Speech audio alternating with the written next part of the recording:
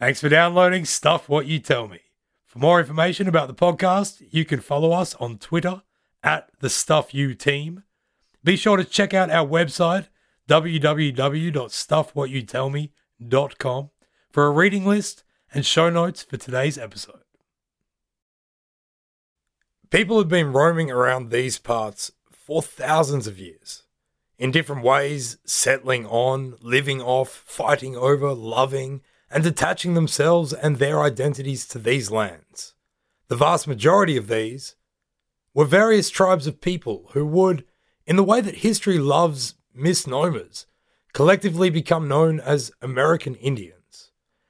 By the early 1850s, the territory that would become Kansas, this huge chunk of land and a part of what was acquired by the United States in the Louisiana Purchase in 1803, was home to at least 17,000 Native Americans. The vast majority came from tribes whose heritage in the Great Plains stretched back thousands of years. This included the Potawatomi, the Osage, Kickapoo, Kaw, Delaware, Pawnee, Cheyenne, and Comanche nations, plus many more. In 1830, with the passage of the Indian Removal Act, the federal government under Andrew Jackson had ramped up what had really been an inexorable push since initial colonization to forcibly remove American Indians from the continent's east into the center. These forced relocations of thousands to west of the Mississippi River to what was now known as Indian Territory would become known as the Trail of Tears. Cherokees from Georgia, Choctaws and Chickasaws from Mississippi, and others were all removed and pushed into Indian Territory, vaguely seen as existing between the Great Mississippi River and the Appalachian Mountains. Thousands did not survive. The 1834 Indian Trade and Intercourse Act, nowhere near as fun as its name might suggest, forever guaranteed tribes the right to their lands beyond the Mississippi River, or at least until the federal government decided that they wanted to have those lands too. As regards these lands in the 1850s, history mainly remembers the struggle between white Euro-American anti-slavery and pro-slavery activists as they fought over whether or not Kansas would enter the Union as a free state or a slave state.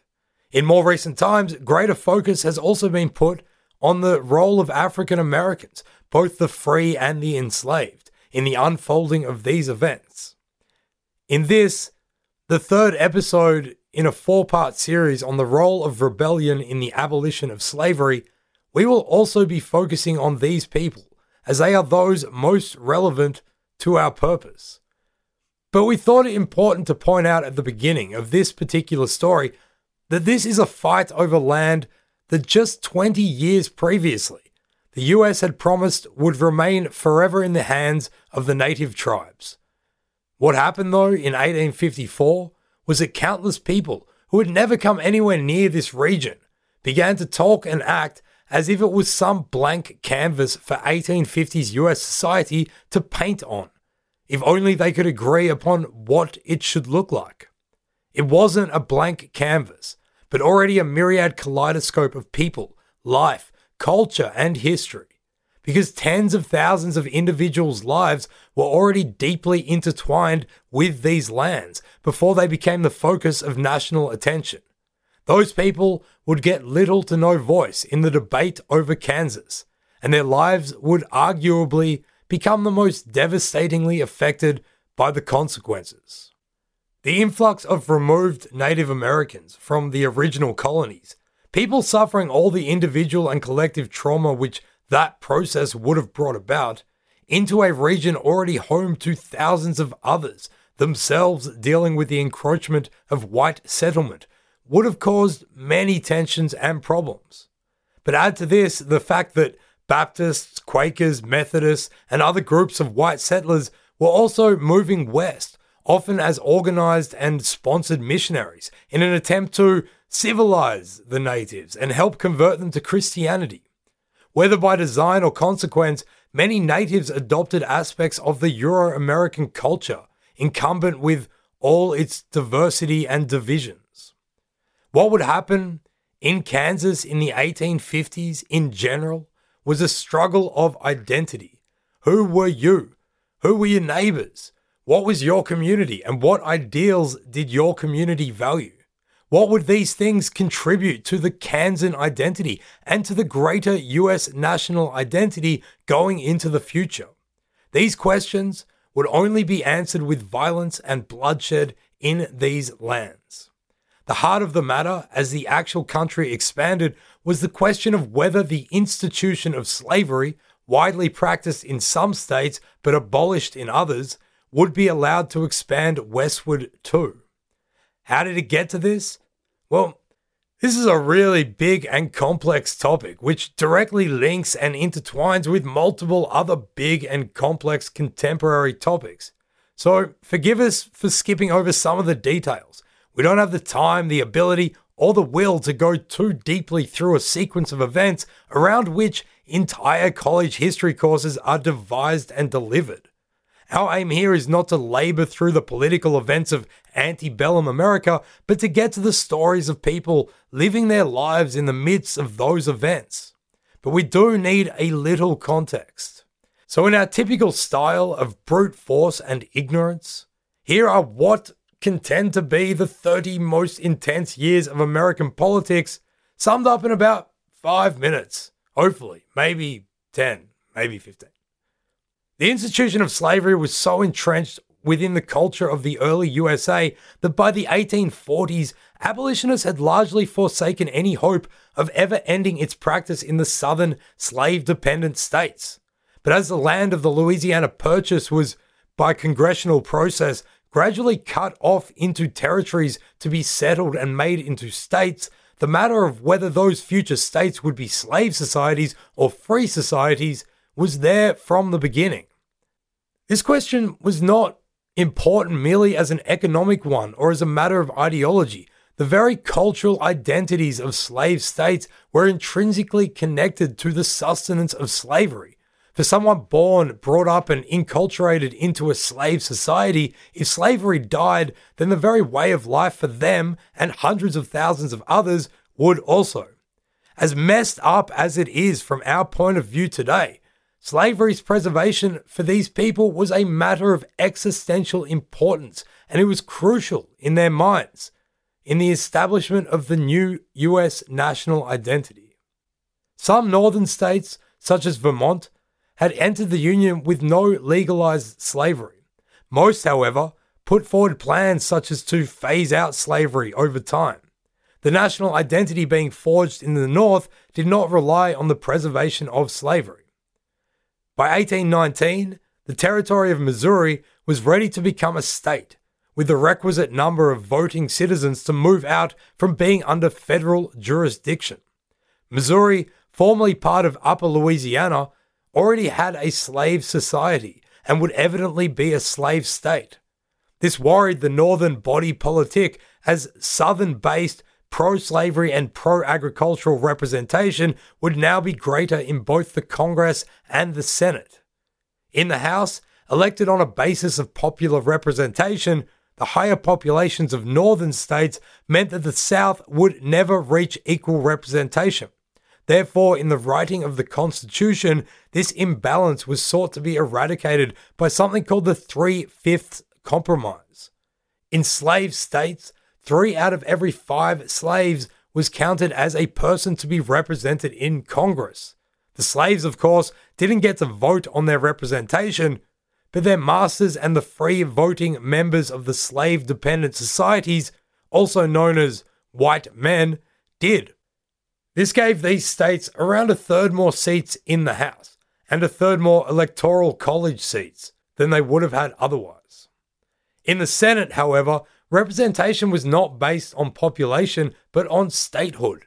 Each state had 2 senators. The Senate was evenly balanced between free and slave states. If Missouri entered the Union as a slave state, this balance was going to be put out of whack. Politicians around the country wringed their hands at this prospect. A solution was found, however, when the District of Maine, which had been a part of Massachusetts, also petitioned for statehood at around this time. After much wheeling and dealing, the 1820 Missouri Compromise was enacted, which linked the admission of these two states into the Union together. Missouri would be a slave state, Maine a free state. The balance would be kept. The Missouri Compromise also contained a provision that no future states north of the southern border of Missouri, the line at the 3630 parallel, would ever be admitted as a slave state. Common abolitionist sentiment in the North was not about getting rid of slavery at this stage, just about stopping its growth. This line was regarded as something almost holy in the political landscape. It was often referred to as the sacred pledge. A sad fact of human life, however, is that arbitrary lines drawn on a map are only as important as those looking at them consider them to be. There are no lines drawn on the ground, only in people's heads. For the next 30 years at a federal level, the two-party system comprised of the Democrats and the Whigs saw members of both parties begin to wrestle each other over this issue, although the slave states tended towards the Democrats. The Whigs had been formed in the 1820s in reaction to the divisiveness of Democratic President Andrew Jackson, who made many people very mad, with very good reason. But it was during and after the US-Mexican War that the US annexed the Republic of Texas and grew further again by what was called the Mexican Cession, which included lands in modern-day California, Arizona, Utah, New Mexico, Colorado, and Wyoming. When gold was struck in California in 1848, people from all over the world, let alone the country, started to swarm there to dig their fortunes. Basically, overnight, California's population boom made it ready for statehood. However, so large was this new Western territory that the line of the Sacred Pledge went right through its middle, east to west. The problems this caused as regarded the expansion of slavery was sought to be tempered by the Compromise of 1850, which two blokes, Henry Clay and Daniel Webster, apparently nutted out as they got smashed together on brandy. The Compromise of 1850 was drunk from the beginning, and it should have just gone home. It was merely another attempt at holding together the fragile unity of an ever-increasingly more divided nation.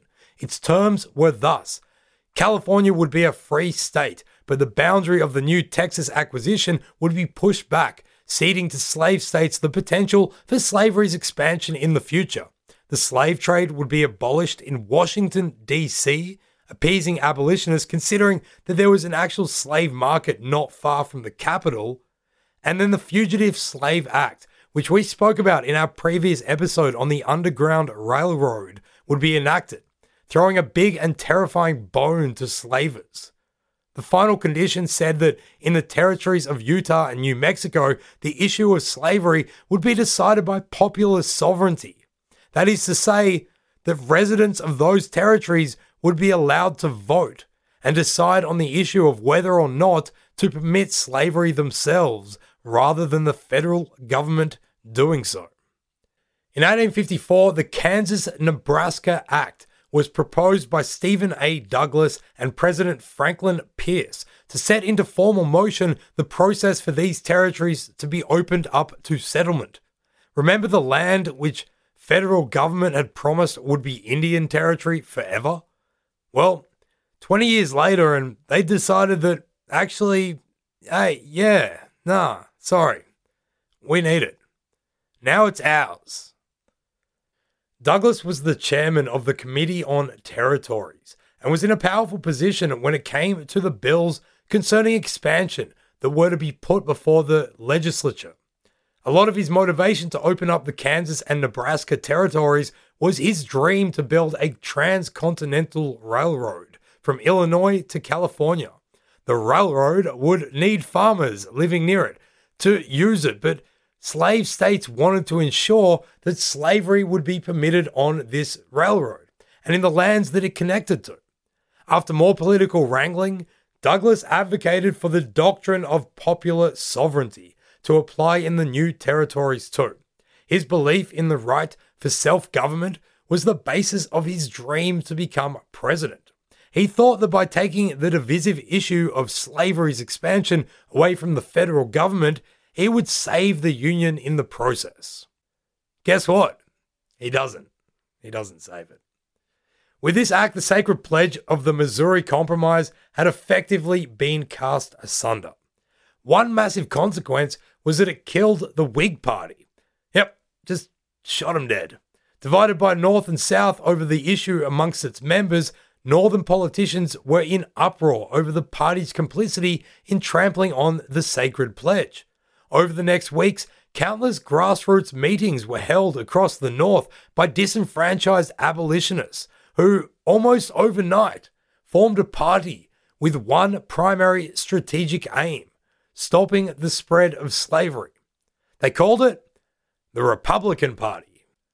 The rhetoric on both sides of the question of slavery, which had never been pleasant, became even more hostile and vitriolic. From churches and town halls to the offices and seats of the Capitol, where party loyalty now aligned to it, people stood by what they saw as their way of life, by their principles and their beliefs. They also, as they saw it, rebelled against assertions that brought their pride and integrity into question. For anti-slavery activists, was their country really a free society when it was under the control of what became known as the malicious slave power, to whom so many presidents and other federal politicians belonged? For slaveholders, and for the southern populations who felt that their culture was under threat and whose identity was so inextricably linked with the institution, could they bear the infringement on their rights to property from northern radicals? This right, after all, was protected by the Fifth Amendment. These northern lawbreakers wanted nothing more than to violate that. From this perspective, they had to be stopped. Thus, the race for Kansas began. Popular sovereignty meant that whichever side could get the most settlers there so as to weigh in on the construction of a new state constitution would win in determining the fate of slavery in the territory, and therefore the future of slavery's expansion in the country. Kansas would become the first real battlefield over the conflict of slavery, which had been brewing for over half a century. A militia-style war along the banks of the Missouri River will break out, enticing all kinds of people to rebel against and resist all kinds of things, for all kinds of reasons. Truth be told, the bleeding begun in Kansas will not stop, but will eventually hemorrhage into the US Civil War. Before that, however, somewhere between 60 and 200 people will be dead in the new territory, and one abolitionist will have become so radicalized that he will famously vow to die fighting for his cause. This story is a tale of identity, and it is about the lengths people will go to ensure and solidify the validity of their own. Therefore, we will tell it from two different semi-fictionalized perspectives. One will be an anti-slavery settler from the Northeast, and the other from a pro-slavery Virginian. We have built these characters up by combining a lot of different primary source material that we have found. You're going to hear some messed up ideas and justifications for slavery that are thankfully recognized as repugnant in our time. In quotes and language we use, drawn from those contemporary sources, you're going to hear terminology and nomenclature that today is rightfully recognized as racist. The racism of the time will not only come out of pro-slavery activism and rhetoric, but also from the voices of some anti-slavery minded people who were racist to their core and who fueled their abolitionist and anti-slavery activism with that racism. Some of this may be jarring and offensive, but to understand this conflict and the role that rebellion and resistance played in it, we need to understand the people who formed, espoused, and acted upon these ideas. Like all people everywhere, they developed their opinions based on who they were and what socio-economic context they came from. We 100% don't endorse their views, but we recognize their place in understanding wider human history. So with all that in mind, I'm pretty stoked that we got through that context in only 14 minutes. Welcome to Stuff What You Tell Me. This is the third part of our series, Abolishing the Norm, about the role of rebellion in the abolition of slavery. This episode is called no place like home. This episode is brought to you by vegetarianism. Vegetarianism. It's not as square as you might think. From the moment we are born, we are told we must obey. It's a mistake to rebel, treason to defy. Change is a dreaded thing, until it's not. These are the stories of those who disobeyed and their acts of defiance, world-changing or inconsequential. The characters who forged their own paths and the cycles of change driven by women and men willing to stand up, look authority in the face and say, "Stuff you," and stuff what you tell me.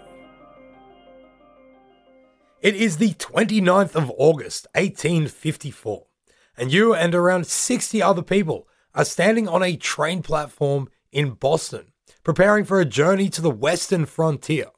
Your group has been organized by the New England Emigrant Aid Company to travel to Kansas to set up a free state community.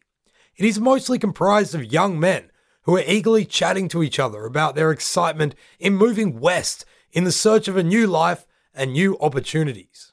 Some have brought their families. The wives sit to the side, chatting to each other, watching as the children run around between the throngs of people. A few older men sit quietly, waiting anxiously for the sign to board the train.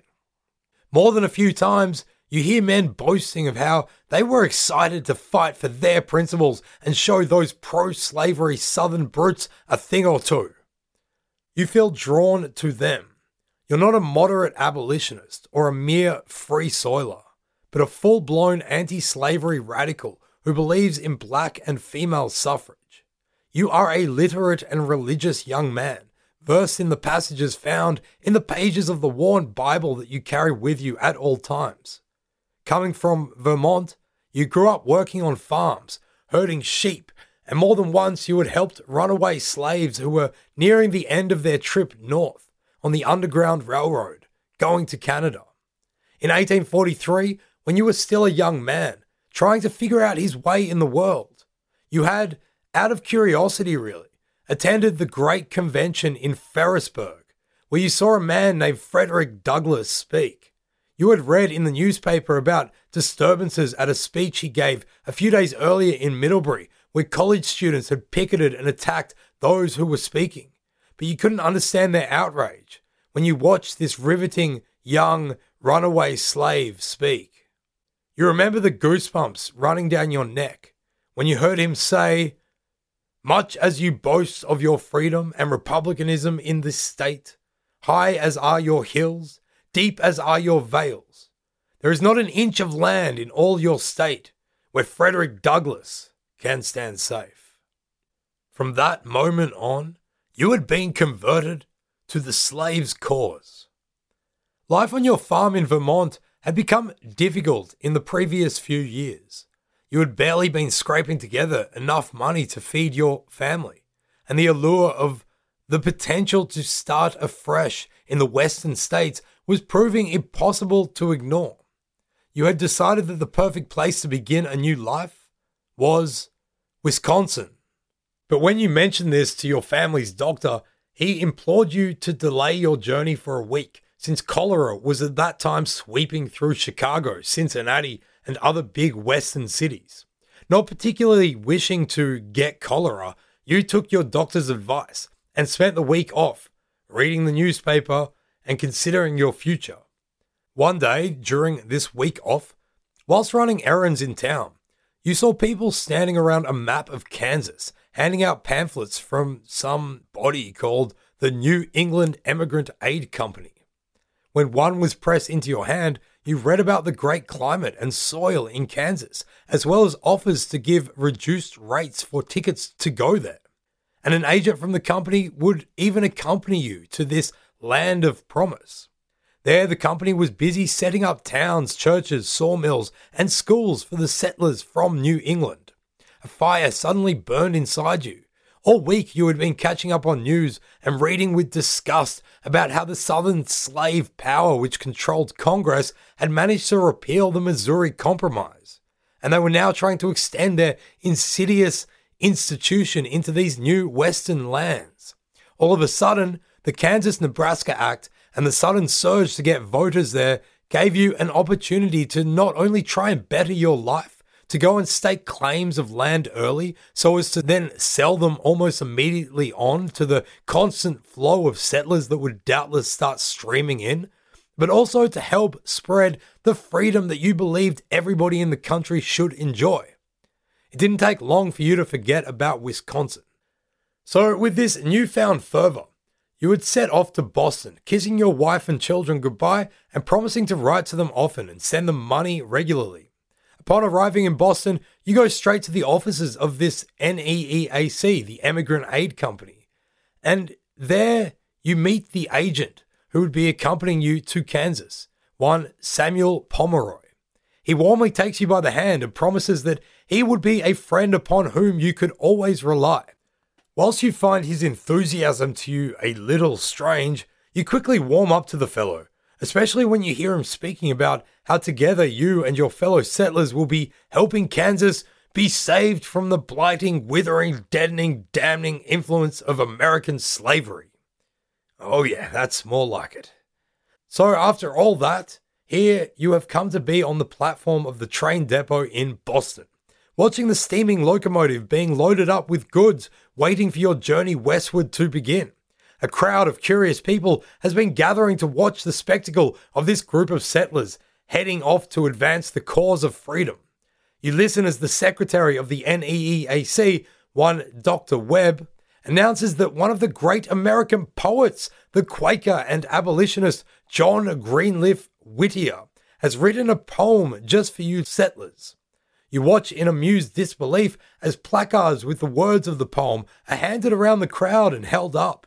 Dr. Webb requests that everyone join in the song and signals to a small band of musicians in your group who strike up the melody of Auld Lang Syne. Together, the crowd sings the words. We cross the prairie as of old, the pilgrims cross the sea, to make the West as they the East, the homestead of the free. We go to rear a wall of men on freedom's southern line and plant beside the cotton tree the rugged northern pine.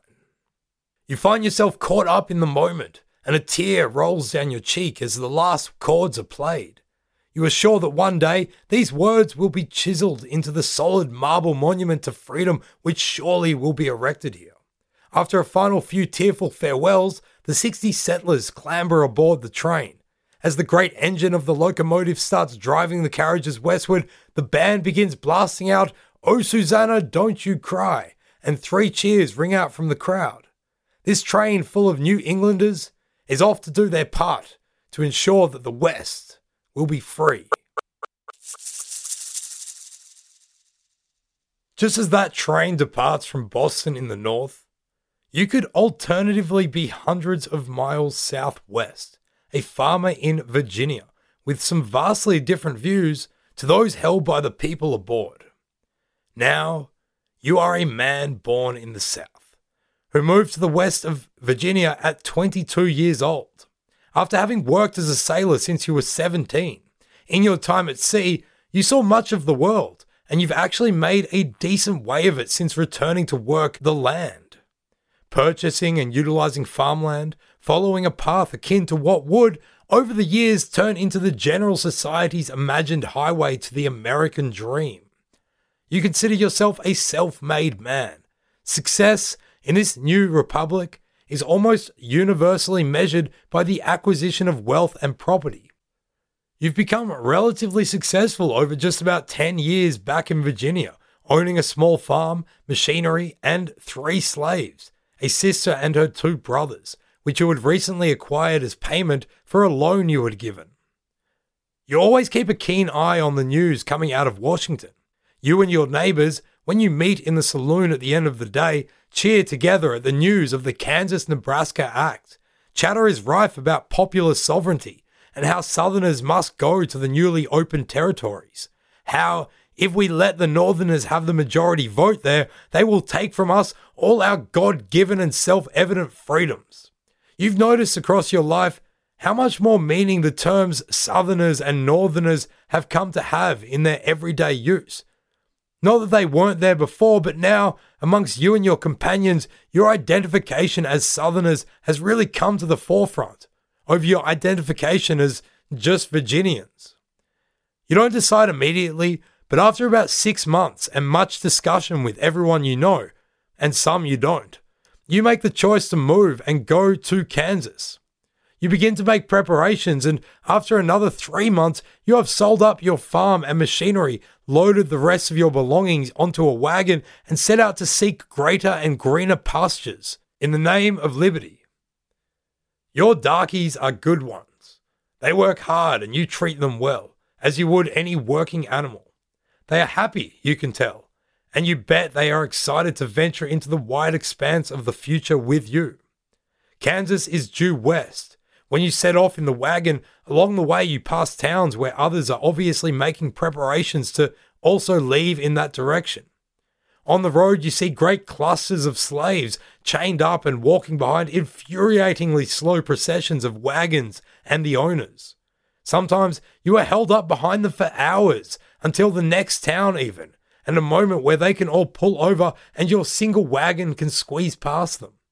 It takes you about a month, including some rest days, to reach St. Louis, Missouri. You pick up companions along the way, other pioneers embarking on this adventure. You hear how radical abolitionists are being funded by rich Northerners to stream into Kansas from the northern states. You hadn't quite realized what a race this is until you get closer and closer to St. Louis. And the intensity of the discussion all around about the threat of abolition becomes more and more heated in inns and taverns and saloons where you take respite. The northern settlers are armed, having been supplied by their wealthy industrial benefactors, hell-bent on ripping your world apart, and rumor has it, the 20,000 more of them are on the way. In St. Louis, you decide to rest a while and also to hire out your slaves temporarily to some other masters, as you want to scope out exactly what is happening in Kansas before you bring them there. You've heard stories about abolitionists operating in the territory, and you don't want to risk bringing your most valuable possessions just yet. With those affairs in order, you continue your journey following the Missouri River towards the frontier. When you arrive in a town called Independence, it is absolutely chock full of other Southern pioneers, and the excitement is palpable. The people in this town are extremely hostile towards any stranger, but as soon as you let them know you are sound on the goose, that is, pro-slavery, their demeanor changes completely and you are welcomed heartily. The next morning, you watch as a slave dealer drives his darkies through town towards the southern market. Suddenly, one of them makes a break for it and pushes past you in a mad dash for freedom. A few men nearby shout for him to stop, but the Negro pays no attention and rapidly approaches some cover nearby. His master coolly lifts his rifle, takes aim, fires, and a moment later, the fleeing black man falls dead to the ground. You are sickened by the brutality. You've always believed slaves should be treated well. But the law is the law, and nothing done here was illegal. So, that night you lodge with Johnny Cake, the head chief of the Delaware Indians in Kansas. He speaks English very well and is an enthusiastic member of the Methodist Church.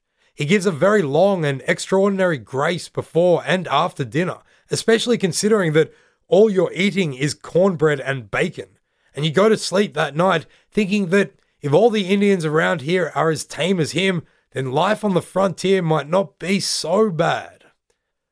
The next day you finally arrive in Leavenworth. It is barely a shanty town with a few thrown-up houses, many semi-finished or just begun houses, a couple of stores, and a so-called hotel, barely a large wooden shack in which you find lodgings.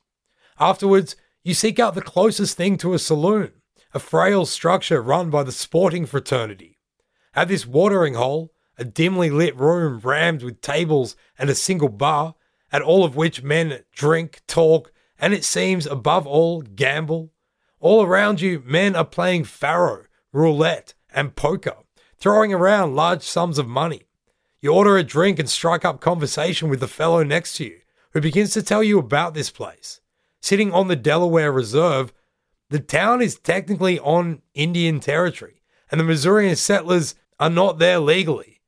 But they've steadfastly ignored any official warning to decamp, orders which are never enforced anyway. It's a lawless place, but for the authority wielded by the sporting fraternity, who own the bar and most of the guns. These men are either southern settlers like you or farmers who come from stock that have lived in Missouri's slave society for decades, more and more settlers having arrived since its admission as a state in 1820. They are adamant about stopping the free state voters in Kansas. Plans are being hatched to go en masse into the territory and vote when the time comes. Apparently, just such plans are being made in settlements all along the river. If enough of you go, then the popular sovereignty of Kansas will be of your making. Sitting at this ramshackle bar that feels like it will collapse if you lean on it too much, you ponder what the man here has been saying. But your thoughts are interrupted by an explosion of shouting and loud bangs. A man goes shooting across the small, dark hovel and crashes into the wall. The barkeep pulls a rifle up from behind the bar and points it towards the whole scene. Everyone has stopped, and most have their guns drawn towards the offender, who staggers in a corner. The barkeep nods his head, and two men jump up, accost the man, and drag him outside. The sounds of their fists beating down on him, as well as his stifled groans, can be heard through the thin walls. But the chatter and the gaming starts up again, and soon they are indiscernible. You catch eyes again with the man next to you, who gives you a look to make you understand that this is the way of things here. He introduces himself as a carpenter from Kentucky called Moses Young. He has a trusting nature and what seems a sound business mind. After discussion, you agree to enter into a partnership where you will go out and stake claims, and he will sell them on at massive profit to new settlers. This is a moment of no return for you. You are committed now to invest your life and the lives of your possessions into the new territory of Kansas. For 3 days, you and the 60-odd other people from New England have been camping by a beautiful spring of pure water, half a mile away from the Quaker Shawnee Mission. The mission was built for the education and instruction of the Shawnee Indians and has 1,000 acres of land under cultivation. This country seems as promising as the pamphlets you read back home had described, and your band had pitched tents and spent the last few days hunting and getting used to this brand new lifestyle. Several of the women were cross at the inaction, with the kids overheating in the late summer sun, but the two agents from the NEAC, who have taken on the titles Governor Pomeroy and Governor Robinson, have gone ahead to scout out the best location at which to set up a permanent settlement. As the sun begins to set over the Great Plains, the two agents ride back into the camp, with 3 great cheers erupting at their return. They announce that they have found the most excellent spot in the territory at which to build a new settlement, near the intersection of the Wakarusa and Kansas rivers. A meeting of the entire camp is called, and immediately you vote to accept their proposals and set off the next morning. 3 more hearty cheers erupt at the close of the meeting, and spirits are high as you settle down for the night. The next morning the camp is struck, the fires are put out, and at 7 a.m. you all bid farewell to those at the Shawnee Mission and travel onwards. After 4 days, you finally reach the junction of the 2 great rivers and continue on 5 miles before reaching the site of your new home. To your right, the rolling Kansas River. In front, behind, and to your left, nothing but endless bounding prairies, where the prairie hens have been building their nests and rearing their young for centuries. This is truly a lovely place. But then there is all bustle and confusion. It takes less than 10 minutes for the settlement to become a sea of tents, with fires springing up in front of them all and everybody radiating with the happiness of working together in this glorious endeavor. You spend the first few days cutting and drying the grass so as to sleep on something a little more comfortable than just the hard ground and starting to break ground for your new houses. The first moment of rest and silence comes on Sunday when no work is done. You should be at church, and feel a little guilty that you're not. But there hasn't been time to build a church yet.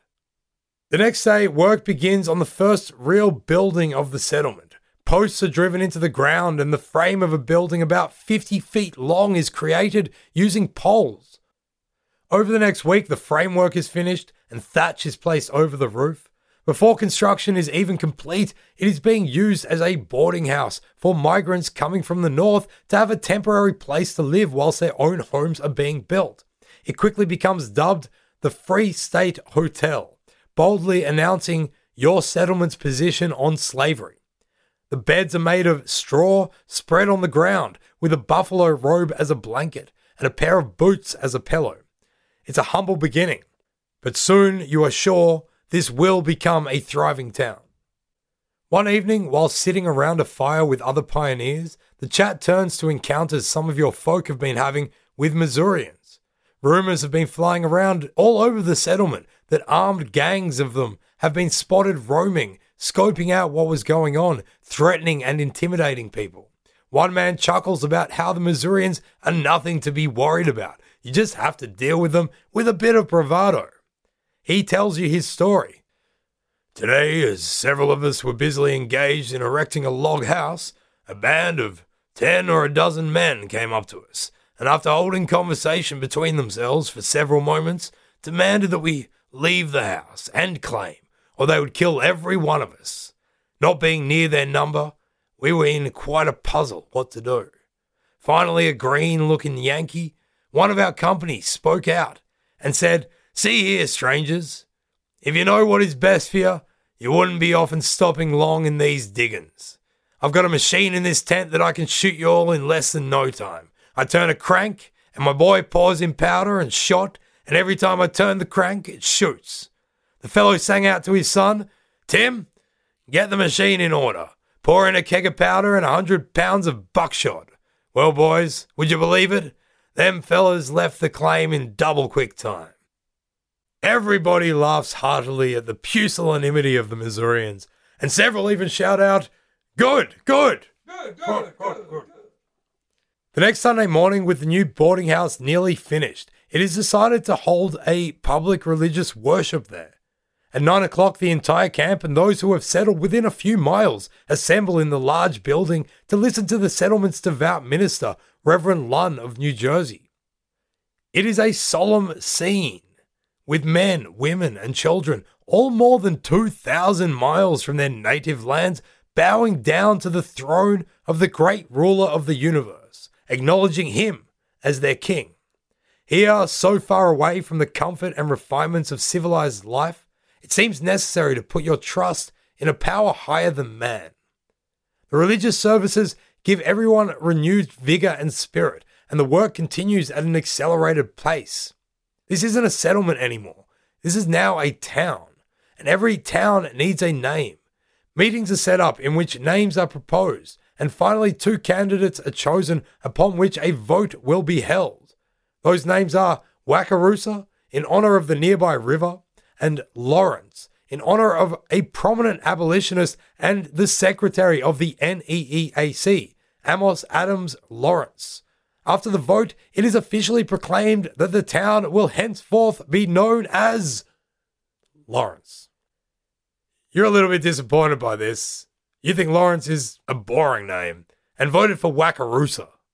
Anyway, although you and your band of New Englanders have set up this town and claimed the land for yourself, it's still officially Indian territory, and there are also pro-slavery men setting up all around you with competing claims. One of these is a Mr. Baldwin of Missouri, who is not at all happy about having a Yankee settlement on land he claims as his. He is living in a tent set up a few hundred yards east of a new home that you're helping to build. One day, just as you are sitting down for dinner, a friend of yours yells to come quickly, for there's about to be a fight. You grab your rifle and run outside to see Baldwin standing next to his tent, which is lying prostrate on the ground, evidently having been knocked over by somebody. Baldwin has his rifle in hand and shakes it about furiously, screaming that he'll get enough men to clear all you Yankees out of his country. When Baldwin leaves, you help some people erect a new tent where his had been. and they store all their things inside it and spend the night there. The next day, though, Baldwin returns with about 70 other pro-slavery men, one of whom gallops into Lawrence with a note saying that if you don't remove this tent in 30 minutes, they will remove it for you. Governor Robinson sends one back saying, "You molest our property at your peril." If they want to fight, they're going to get one. Governor Robinson orders everyone to collect their shotguns, rifles, pistols, and every kind of firearm and weapon array in battle formation and shoot at anyone who tries to touch the tent. One man asks whether they should shoot at them or above them as a warning. Governor Robinson replies that he should be ashamed to shoot at a man and not hit him.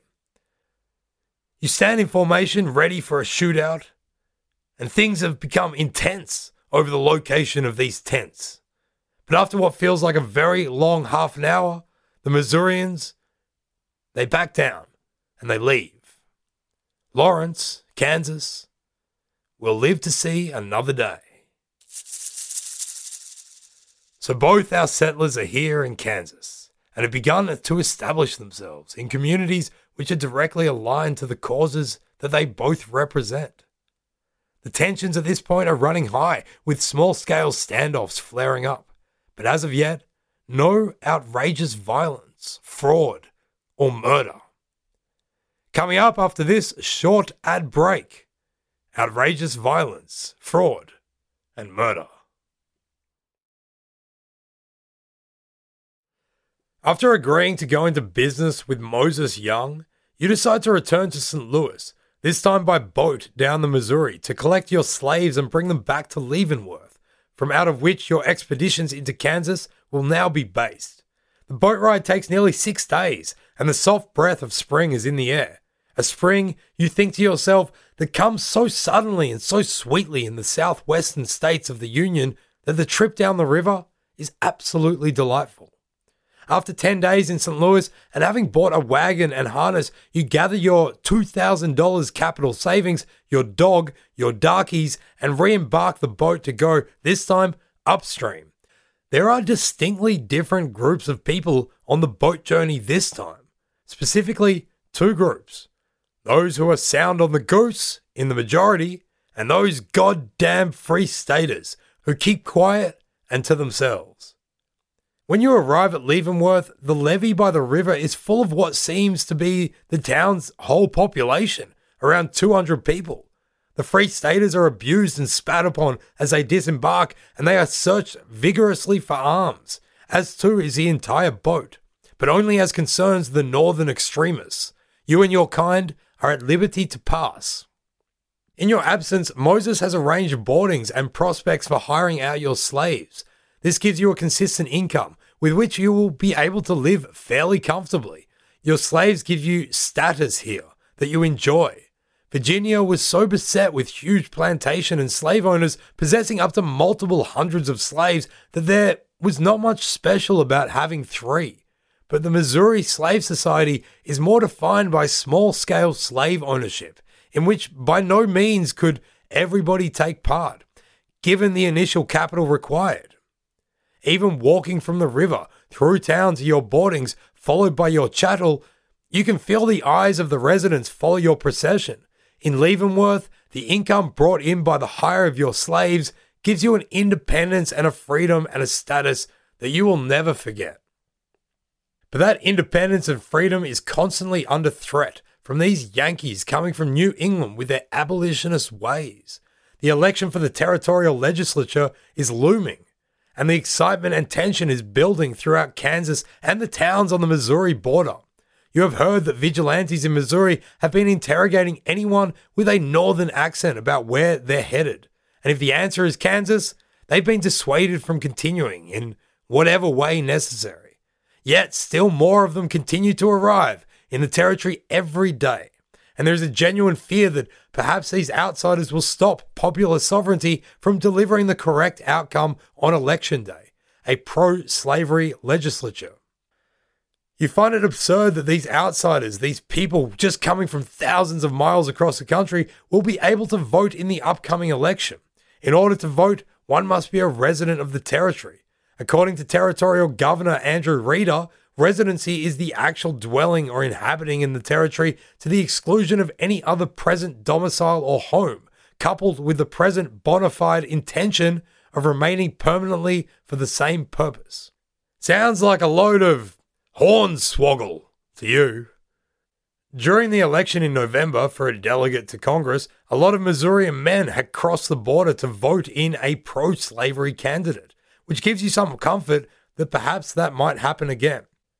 A few weeks before the election for the legislature, you read an article from the ex-Attorney General of Missouri, Benjamin Stringfellow, arguing that it is perfectly legal for Missourians to vote in the Kansas legislature and that he will be leading men into Kansas on election day himself from St. Joseph, Missouri, to do just that one more time. You get excited. St. Joseph is just north of Leavenworth, on the other side of the river. You resolve to do your patriotic duty and help. You will go and join him. On your way north out of town, you ride past Fort Leavenworth, held by a regiment of U.S. cavalry and some companies of infantry. Moses Young had told you that when you were away in St. Louis, the Sioux Indians had been causing trouble near town, and there had been a big fight with many of them killed. When you ride past the fort, you can see quite clearly a lot of them crouching on the ground, wrapped in colourful blankets to protect them from the still bitterly cold morning air. These are the lucky ones. Normally, they're all just killed. After a day of hard riding and a quick boat ride across the river, you arrive in St. Joseph, Missouri, on the eve of the Kansas election. It seems as though the entire town is standing in a central square in front of a small stage, waiting for Benjamin Stringfellow to appear. The atmosphere is electric as a stern, powerful-looking man with a fantastic mustache strides up and begins to speak. He says, "I tell you to mark every scoundrel that is in the least tainted with free soilism or abolitionism and exterminate him. Neither give nor take quarter from the damned rascals. I propose to mark them in this house, and on the present occasion, so you may crush them out. To those who have qualms of conscience as to violating laws, state or national, the crisis has arrived when such impositions must be disregarded, as your rights and property are in danger. And I advise one and all to enter every election district in Kansas in defiance of Reeder and his vile myrmidons and vote at the point of the bowie knife and the revolver. Neither give or take quarter as our cause demands it." The crowd erupts into great cheers. Whoa! And you and a group of men nearby share a bottle of whiskey, further inflaming your emotions and anti-abolitionist passions. When you are good and drunk, a man nearby starts organizing a posse. You love a posse, and soon you and some men cross back into Kansas by boat and gallop through the darkness, visiting the homes of election judges along the way. You let them know that you've organized some good Missouri men to take their jobs tomorrow, but if they decide to show up to work anyway, they will be hung.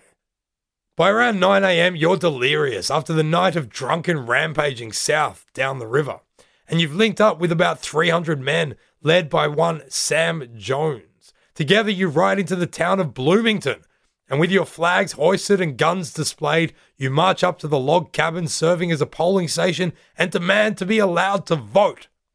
When the judge at the window declares that to be eligible to vote, you must be a resident, not a border ruffian, a voice in the crowd yells out, "We've been here at least a few minutes, and that seems good enough." When you are refused again, the cabin window is defiantly shut. One group fetch some levers and they begin to pry at the corner of the house, managing to lift it up before dropping it back down, threatening to bring the whole house down upon the heads of everyone inside and kill them for denying you your rights. You and your kin lose your patience and you smash in the windows, pointing your guns and bowie knives at the men inside. "Don't shoot! There are pro-slavery men inside," yells one voice from the cabin. Jones steps forward, pulls out his pocket watch, and tells them that they have 5 minutes to resign, or they will all die. When the time elapses, he gives them 1 more minute.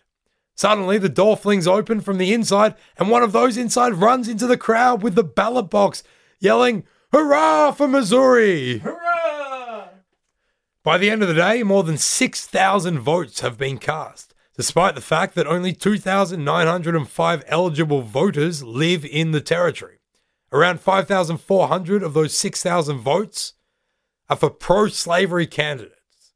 Popular sovereignty is working out a treat. A few months after the election, you read an article in the St. Louis, Missouri Republican, which suggests that whilst traveling to Washington, D.C., the territorial governor, Reeder, had called Benjamin Stringfellow, the man who had given such a great speech about Missourians' right to vote, a frontier ruffian. And he'd said this to the president. Although Reeder denied using those exact words, he did admit to Stringfellow that he might have intimated that he was something other than a gentleman. You feel with a glowing pride when you read Stringfellow's response and the continued interaction between the two men. Then, sir, you uttered a falsehood, and I demand of you the satisfaction of a gentleman. I very much question your right to that privilege, for I do not believe you to be a gentleman, but nevertheless give you the opportunity to vindicate your title to that character by allowing you to select such friends as you may please, and I will do the same, and we will step out here and settle the matter as gentlemen do. Reeder, I cannot go. I am no fighting man. Stringfellow, then I will have to treat you as I would any other offensive animal. And with that, he knocked Reeder down with his fist. The architects of popular sovereignty had thought that their solution to the country's division was a practically and ideologically sound one. However, little thought was put into the electoral process itself. As you had seen in March, during the election of the territorial legislature, hordes of Missourians had flooded across the border and taken control of the ballot boxes. You would guess that about 1,000 of them had flooded into your Free State enclave in Lawrence that morning, armed with knives, rifles, and even 2 cannons. There they had voted and then stood around menacingly for the rest of the day, intimidating and cursing at anyone, any of you anti-slavery settlers who dared tried to vote. You remember how you had linked arms with Governor Robinson and together walked through the crowd of Missourians defiantly to the polling booth. You weren't attacked, but it felt like you would be. The outrage in Lawrence is palpable. Obviously, the election has been a sham. This is a town that has been expressly set up for the purpose of being anti-slavery. Its centerpiece building is called the Free State Hotel. Yet, according to the official results, the pro-slavery candidate in Lawrence received 3 times as many votes as the anti-slavery one. In the end, 37 out of 39 candidates elected throughout the territory were pro-slavery. You're not sure what the result would have been had the elections been run fairly, but you are certain that if this election was an exercise in popular sovereignty, then the only will it expressed was that of the Missourians. Governor of Kansas Territory, Andrew Reeder, is shocked by the widespread fraud and declares that special elections must be held in 6 districts, 5 of which then return anti-slavery candidates. When the legislature convenes, the heavily outnumbered anti-slavery candidates either, depending on who you ask, resign or are ousted by their pro-slavery colleagues. Everybody around you starts calling it the bogus legislature. Governor Reeder demands that they meet at Pawnee, a remote town far away from population centers but conveniently close to large tracts of land that he himself owns. The bogus legislature refuses, and then they set up at Shawnee Methodist Mission. They then petition President Pierce to dismiss Reeder for what they call illegal land speculation. By this stage, it's clear that Reeder has no authority over the pro-slavery lot anymore. There are stories that he'd even been beaten up by one of them. So it comes as no surprise when he is sacked. Still, you can't help but think that the slave power's grip over Kansas is ever tightening. Things only get worse when you start reading newspaper reports about laws the bogus legislature starts passing. The Offenses Against Slave Property Act, which everybody calls the Black Law, makes it an offense punishable by death to help any runaway slave, including those coming from other states and territories. Inciting rebellion amongst slaves, free Negroes, or mulattoes, or aiding and assisting in any such rebellion is also made punishable by death. Resisting any officer trying to arrest a slave is punishable by 2 years of hard labor. Publishing or printing any written materials which might produce dangerous disaffection amongst slaves is punishable by 5 years. Just saying or writing that persons have not the right to hold slaves in this territory can get you 2 years of hard labor. Suddenly, just being anti-slavery is against the law. In the face of this threat, you and all anti-slavery settlers throughout the territory start to organize, and in July, you are sent as a representative from Lawrence to a convention of free staters in nearby Big Springs. Here, anti-slavery settlers from around the territory come together to discuss exactly what should now be done.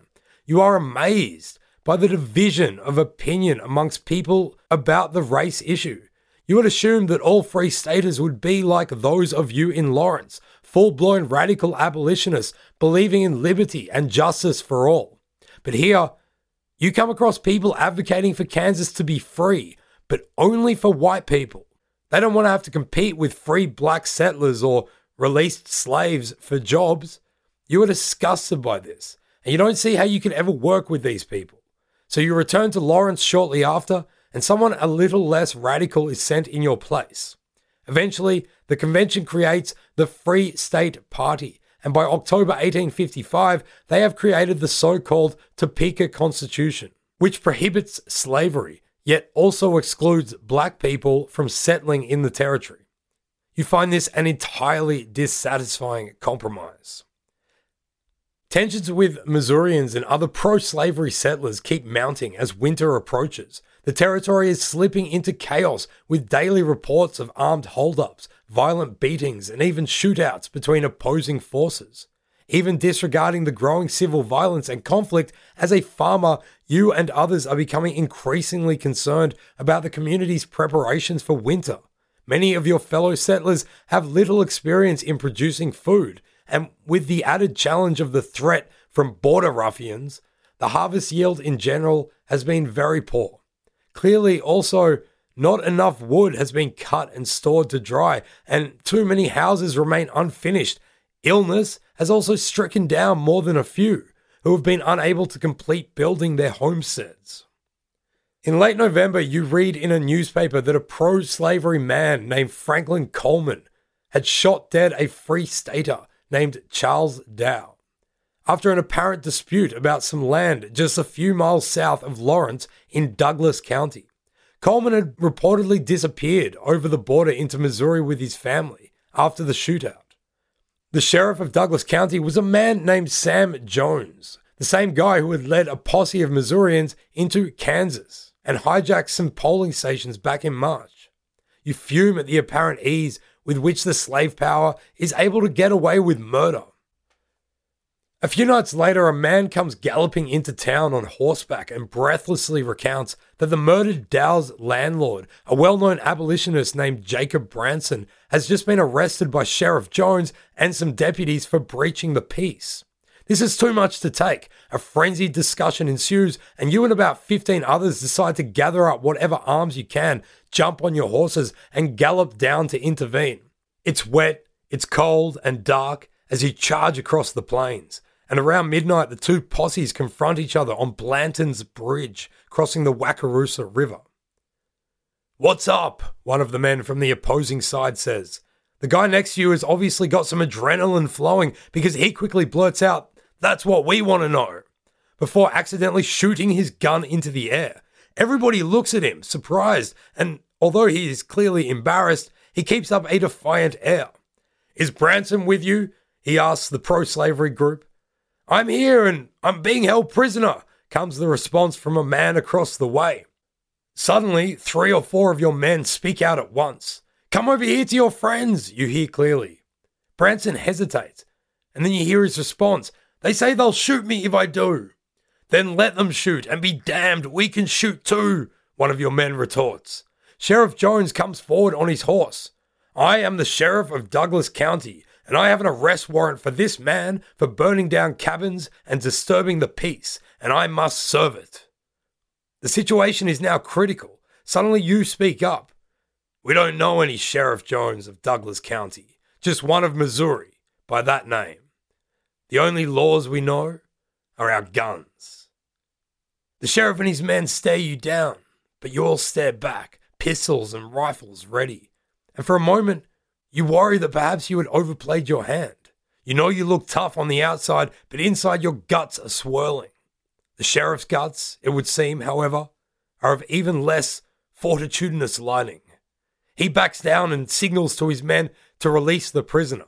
Branson jumps on the back of your horse, and together your band gallops off into the night, back to Lawrence. As dawn breaks the next day, you and your posse begin to realize what you had actually just done. You had stopped an appointed officer of the law from carrying out his duty. You had held him at gunpoint and then abducted his prisoner, taking him back to Lawrence.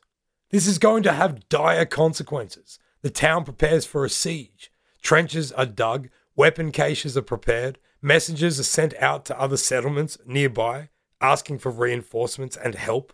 Branson and his rescuers, including yourself, cannot stay here. You would only be increasing the danger for everybody in Lawrence if you did. So you spread out and disperse into the surrounding countryside, laying low but keeping your eyes and ears open so that you can learn what Sheriff Jones will do next. It doesn't take long for a huge force of Missourians led by Sheriff Jones and also David Atchison, a notorious border ruffian and, believe it or not, US Senator for Missouri, to descend on Lawrence and put it to siege. The Missourians are drinking hard and itching for a fight. The new governor of Kansas, Wilson Shannon, who's replaced Reeder, arrives on the scene and starts frantically moving from one side to the other, obviously trying to negotiate a settlement. The citizens of Lawrence claim they have done nothing wrong. Branson wasn't from there. They have no idea where he is, neither whoever the people were who had conspired to and executed his escape, for that matter. The town of Lawrence has broken no laws, so why is this horde of Missourian ruffians now at its gate with threats of violence? As this is going on, you and a couple of others are keeping a low profile, a few miles outside of town. You are in a small clearing surrounded by a fair cover of bur oak and sycamore. From here, you can still maintain a fairly decent scope of the wide rolling grassy plains all around, lest any undesirable company appear. Should they do so, you will see them from afar. When someone signals the approach of a group of strangers, you rush to look out at their approach. You cannot tell whether the solemn-looking old man at the front of the group could ever possibly be anything but undesirable. His face, almost rock-like, is stern and fierce. Hair that shows threads of having been formerly pitch black is now almost completely white, including in his bushy beard that is clearly already several months old. Rifles cock, and you and the others all gather defensively to meet the approaching party. The old man is flanked by 4 younger men, all of whom are armed to the teeth. They do not raise their weapons, but neither do they make any effort at the concealment of the rifle and 2 pistols that each of them carry. They walk straight up to you, and their leader begins to speak. He says that his name is John Brown. He is an abolitionist, and that he and his sons are on the way to Lawrence to help defend the town in the name of freedom. You warn them that just up the road is a bridge held by Missourians. Brown just shrugs, and obviously a man of few words, continues on, his men along with him.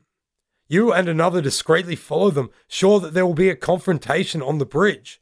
But from afar, you watch on in disbelief as they approach the Missourians, and, not saying a thing, simply walk past them, the butts of their pistols clearly visible above the waistlines.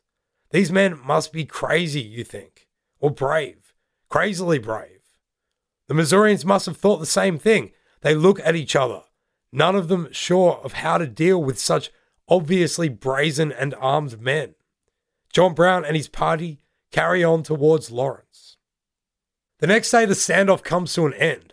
Governor Shannon has been able to negotiate a settlement between the 2 parties. The charges of insurrection against Lawrence are officially dropped, so long as the town agrees to help Sheriff Jones in any legal action he takes against Branson and all other lawbreakers in Douglas County. You don't think you can safely return there anymore, so when you see John Brown and his men leaving the city the next day, you approach them this time and ask if you can join them. They seem more like your kind of people, not caught up in petty ideas of racial supremacy.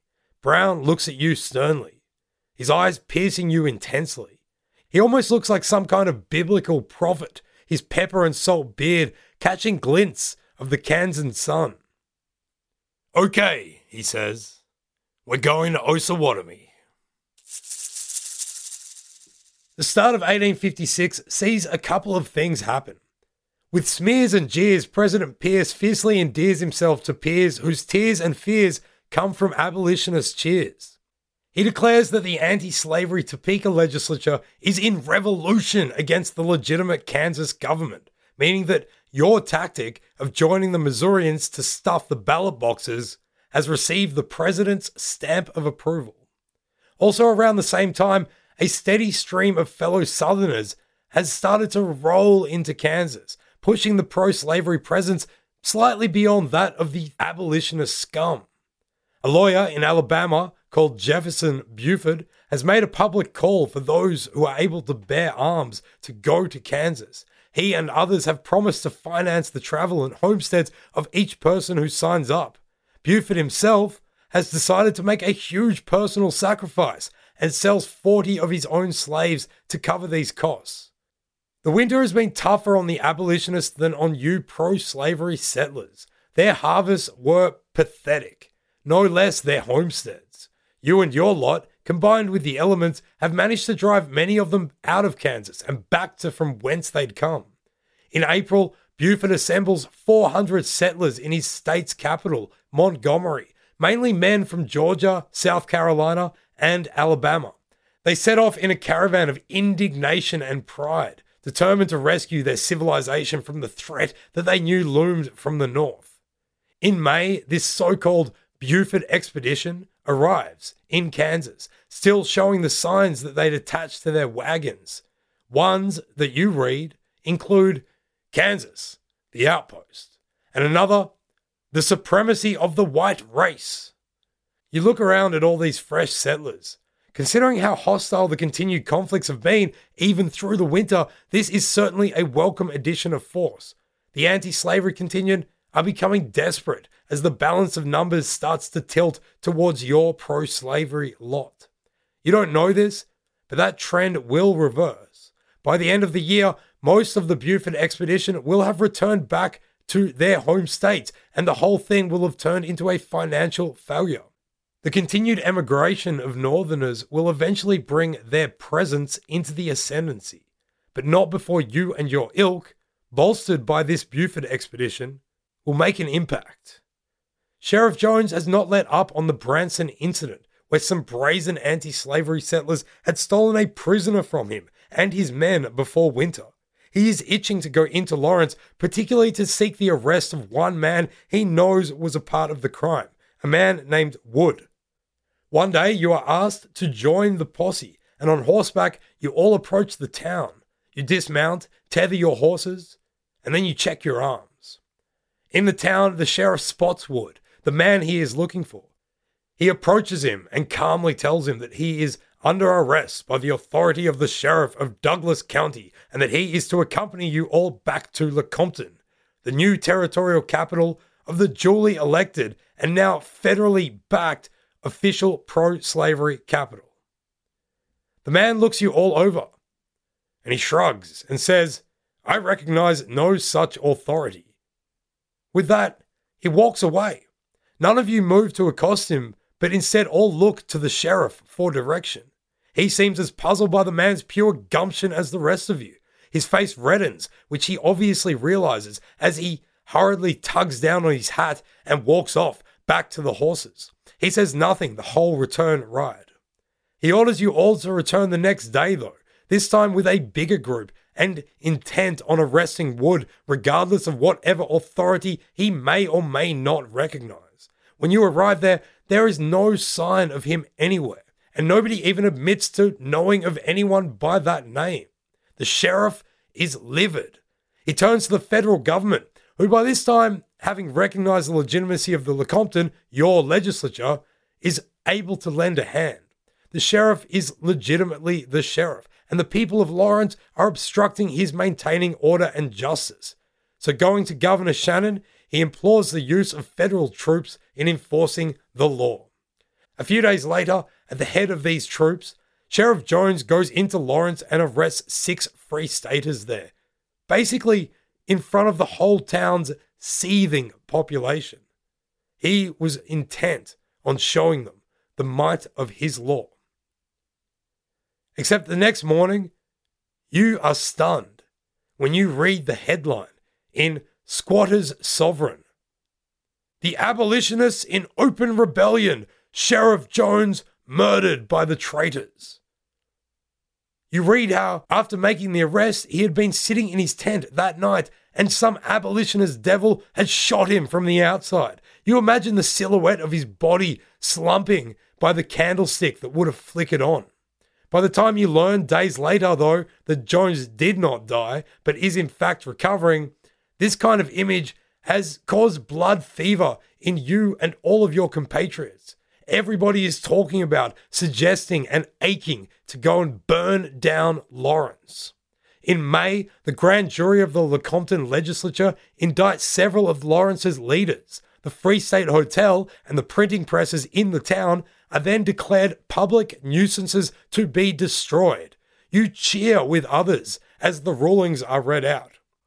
And so it is that days later, you and 800 others stand in your practiced military formation that you've been drilling in since the arrival of the Buford expedition. Jones is there, fighting fit, and next to him, on horseback, sits David R. Atchison, the senator, border ruffian, and veteran of the previous standoff at Lawrence. Like a general of old, he speaks out to you in preparation for what is about to be done. His sentences are punctuated by appropriate cheers and yells from you and your brethren as he whips you into a frenzy. He begins, "Gentlemen, officers, and soldiers, This is the most glorious day of my life. This is the day I am a border ruffian. The U.S. Marshal has just given you his orders and has kindly invited me to address you. For this invitation, coming from no less than U.S. authority, I thank him most sincerely. And now allow me, in true border ruffian style, to extend to you the right hand of fellowship. Men of the South, I greet you as border ruffian brothers." At this, you all cheer even louder than before and wave your hats in the air above your heads. He goes on to tell you how, although older than you, he is still one of you, a ruffian and a son of the South. And then he gets to your objective, to the mission of the day's work. "Now, boys, let your work be well done. Faint not as you approach the city of Lawrence, but remembering your mission, act with true Southern heroism, and, at the word, spring like your bloodhounds at home upon that damned accursed abolition hole. Break through everything that may oppose your never-flinching courage. Yes, ruffians, draw your revolvers and bowie knives and cool them in the heart's blood of all those damned dogs that dare defend that damned breathing hole of hell. Tear down their boasted Free State Hotel, and if those hellish lying free soulers have left no portholes in it, with your unerring cannon make some. Yes, riddle it till it shall fall to the ground. Throw into the Kansas their printing presses, and let's see if any more free speeches will be issued from them. Boys, do the marshal's full bidding. Do the sheriff's entire command. For today, Mr. Jones is not only sheriff, but deputy marshal, so that whatever he commands will be right and under the authority of the administration of the U.S. And for it, you will be amply paid as U.S. troops, besides having an opportunity of benefiting your wardrobes from the private dwellings of those infernal nigger stealers." Dude, it says I should cheer at this point, but can't cheer that. I know. I want to vomit. It's literally what it says. It's the script of the speech. Filthy, racist, Rantalian. Discouraged for a few hours and the victory is ours. Falter and all is lost.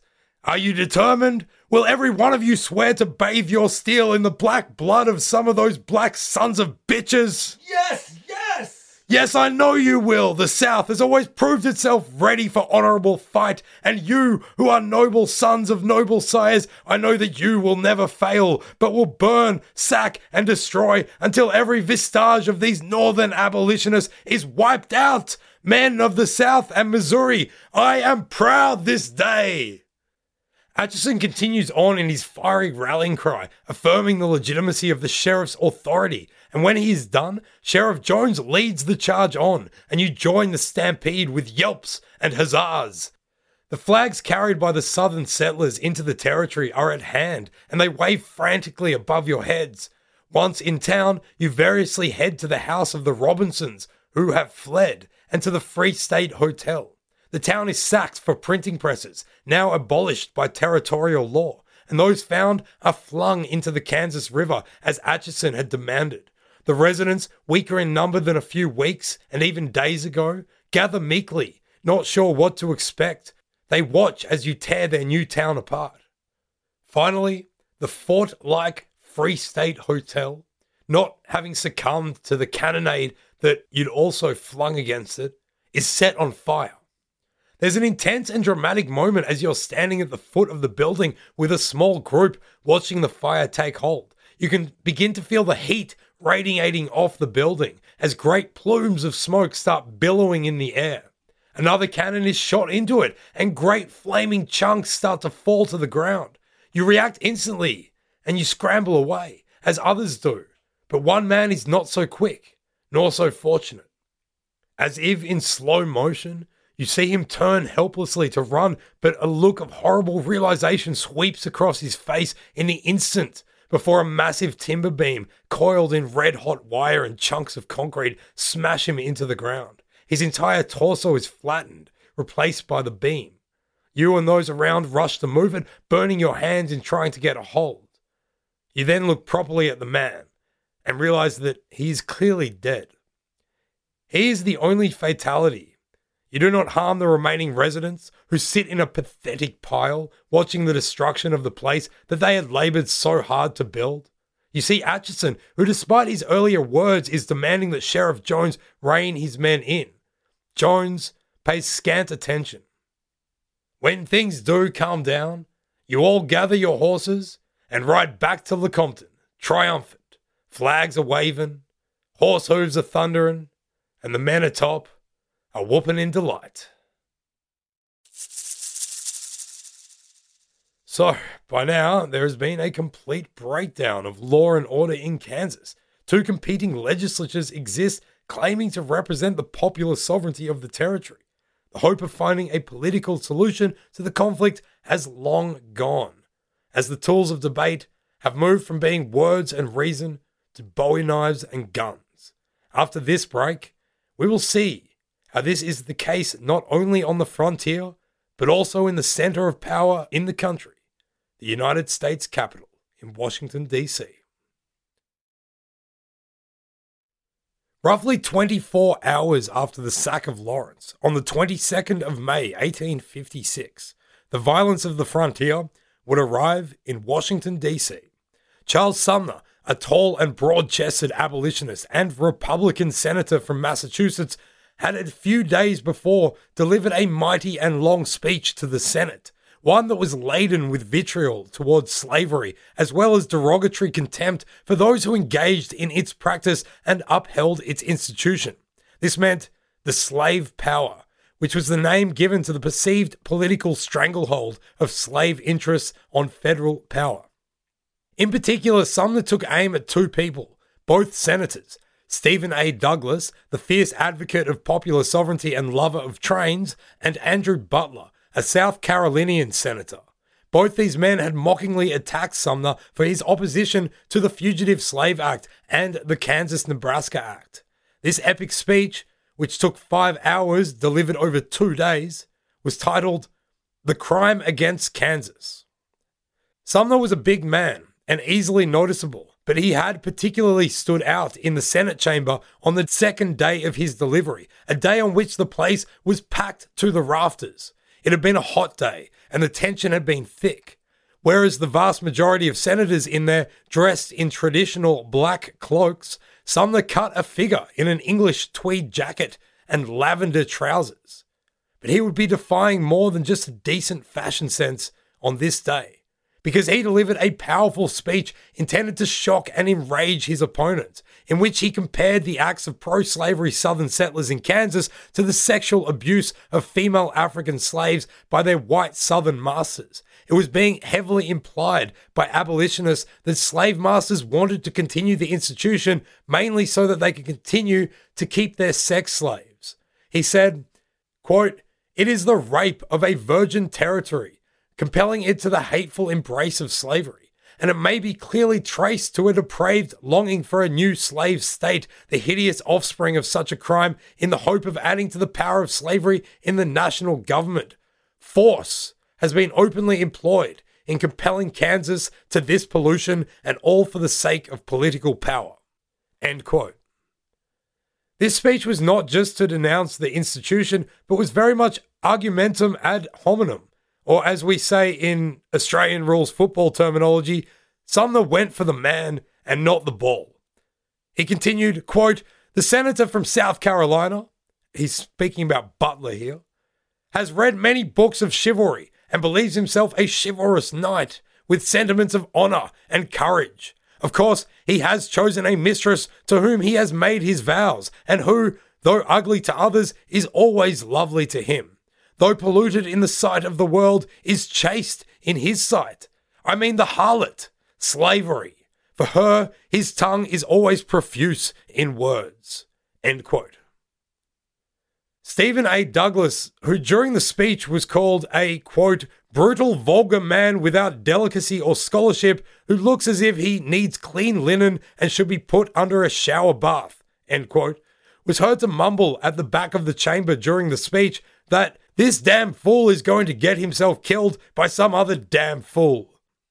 That other damn fool, Preston Brooks, strode into the Senate chamber defiantly 2 days later on the 22nd of May, with a heavy cane in one hand and extraordinarily violent intentions in mind. Brooks was the cousin of Senator Butler, the man in bed with the harlot slavery, according to Sumner, and he was a member of the House of Representatives. As he approached Sumner from behind, he looked over his shoulder to see that he was proudly signing copies of the Crime Against Kansas speech to send them out across the country. He declared, "Mr. Sumner, I have read your speech twice over carefully. It is libel on South Carolina and Mr. Butler, who is a relative of mine." Sumner began to stand, but before he could even get to his feet, Brooks lifted a gold-headed cane and delivered a thunderous blow to Sumner's head, which immediately blinded him, leaving his head and face covered in blood. Brooks wasn't nearly finished though, as he continued to rain dozens of blows down on Sumner, who was by this time trapped between his desk, chair, and the ground, bellowing in a way that others would later describe as being like a calf. In an act of animalistic desperation, Brooks managed to stand enough to get a hold of his desk and, mustering the kind of superhuman strength one gets when fighting for their life, ripped his desk from the ground into which it had been bolted. Stumbling blindly with blood covering his eyes, Charles Sumner began to make his way up the aisle, but this just made him a bigger target for Brooks, who continued beating him even after his cane had snapped in half. A few senators tried to intervene to help protect Sumner, but they were held back with people saying, "Let them alone, goddamn you, let them alone." Brooks would later be arrested for this attack. His punishment, a $300 fine, which, considering the severity of the crime, was extremely lenient. He survived being expelled from the House of Representatives, but he resigned his seat anyway, so as to allow a special election in which his constituents could themselves judge his actions. They overwhelmingly voted him back into power. For months afterwards, his giddy supporters sent him canes with messages inscribed saying things like, "Hit him again." On the other side of the divide, the beating galvanized people in the North, possibly more than anything up until then. The Atlas newspaper from Boston, editorialized that, quote, "The reign of terror then is to be transferred to Washington, and the mouths of the representatives of the North are to be closed by the use of Bowie knives, bludgeons, and revolvers," end quote. 2 weeks later, the poet and philosopher Ralph Waldo Emerson eloquently described how irreconcilable the divide really was. He said, quote, "I do not see how a barbarous community and a civilized community can constitute one state. I think we must get rid of slavery, or we must get rid of freedom," end quote. The caning of Charles Sumner and how it was received in the opposing societies was a stark example that the fragmentation of the Union over slavery was being reflected violently at all levels of society. But while Southerners supported and validated the violence of Brooks against Sumner, who, despite his injuries, actually survived the attack, they were about to learn that, well, there were people on the anti-slavery side who were just as willing to use violence in the name of their cause. And so with that, let's return to Kansas and see how you, a free state settler, will respond to the news of the caning of Charles Sumner. You and the other of John Brown's men stand on a hill not far from Lawrence, which is clearly aflame. You'd ridden through the night to try to protect the town once you'd received word of the huge gathering of pro-slavery fighters outside of it, but you had not arrived on time. As the sun rises overhead, the smoke haze emanating from the smouldering Free State Hotel hangs over the town. A rider comes galloping across the plains towards you. You all quickly get into formation and point your weapons at this unknown person, taking him into your custody. The man asks who you are, and when you reply that you are Free State men coming to the defense of Lawrence, he pulls out a piece of paper from his bootleg, exclaiming, "You are the men I want to see, as I have a hurry-up call for you," and hands the paper over. The note implores you to make haste and save the city. It is only then that the rider looks over the other side of the hill and sees the blackened remains of Lawrence. The writer brings other news too. Apparently, an abolitionist senator named Charles Sumner has been beaten almost to death in Washington, D.C., in the Senate chamber itself. This news is met with mixed reactions by the men in your camp. Some go weak at the knees, certain that the Southerners now have you whipped. Others, however, are more resolved than ever about what must now be done. The main one of these is John Brown. It didn't take long for you to learn why men followed John Brown. You had never met someone whose radicalism in the cause of abolition was greater than your own until you met him. He stands tall, unflinching, and certain in every intent he displays and action he takes. As you sit by the fire one evening alongside him, you are blown away by the ferocity with which he speaks about the plight of slaves and the blight of slavery. Brown knows the Bible inside out, evident by his frequent recitings of verses. At night, he and his sons implore you all to discussions about passages and the relevant morality regarding slavery and why it must die. Brown puts a particular focus on the Old Testament, and he's not shy of invoking violence for the cause of the good and righteous. To him, the sack of Lawrence and the caning of Charles Sumner demand revenge. As the Bible puts it, and as Brown recites almost to himself as you all stand there bearing witness to the destruction of Lawrence, show no pity, life for life, eye for eye, tooth for tooth, hand for hand, foot for foot. Brown decides that those who seek to kill your suffering people should themselves be killed, and in such a manner as should be likely to cause a restraining fear. Life, eye, tooth, hand, and foot are all taken the next night. Brown gathers a team of volunteers, which includes some of his sons, a local shopkeeper, and yourself, for a mission to enact retribution upon residents living on the Pottawatomie Creek, nearby a notorious pro-slavery town called Palmyra. Men there had been amongst the fiercest combatants and perpetrators in the misdeeds committed unto you and your kind, and now they will pay. None of you except Brown are sure of the details of the plan, but he has arranged a wagon and ensures that you all bring guns and swords, so it seems clear that there is going to be some kind of violence. The wagon brings you out there, dropping you off to then make your way on foot to a vantage point, where from a distance to your target, you lie low in the long grass until about 10 in the evening. At Brown's signal, you begin to make your way towards the first homestead. He splits you into 3 teams, 2 lookouts and a task group, which includes himself. The task group approaches the boundary of the property when suddenly 2 dogs appear at a charge, barking furiously. The men react by bringing their swords quickly down upon the 2 dogs, killing one and driving the other off in a hurry of whimpers. Everybody stops in their tracks, waiting to see if the commotion caused any alarm. Silence indicates that it did not. Brown reaches and knocks on the door. When it opens, the men force their way in, accost the man, named Doyle, and 2 of his sons, young men in their 20s. They are brought outside, where all of you gather around them.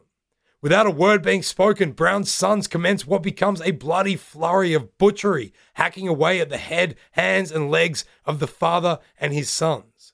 Afterwards, everybody is shocked and shaking and motionless, except for John Brown, who calmly goes over to the limp body of Doyle and puts a bullet through his head for good measure.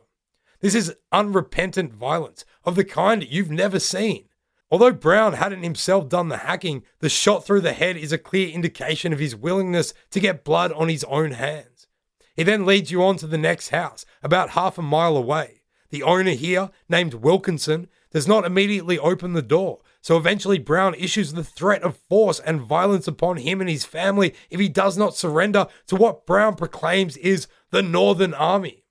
Wilkinson opens the door, at which point he is taken outside and met with the same fate as his neighbours, the Doyles. The next target is Dutch Henry's Tavern on the north bank of the creek.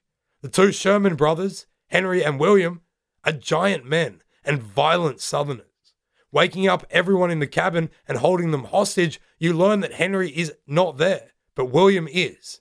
A couple of unknown men with unknown sympathies are interrogated and, satisfying Brown with their answers, are released. William Sherman, known as Dutch Bill, however, is taken to the creek to have an axe introduced to his skull. Brown ensures that when you raid all the houses, you take any useful items you can. Afterwards, with horses taken from Dutch Bill, loaded with saddles and weapons, you all quietly walk back to your camp. On the way back, you stop to wash in the creek. One of John Brown's sons walks off by himself, but you can still hear his sobbing over the trickle of the stream. You have been seething in the days since your kinsman was slaughtered by the outlaw John Brown and his sons.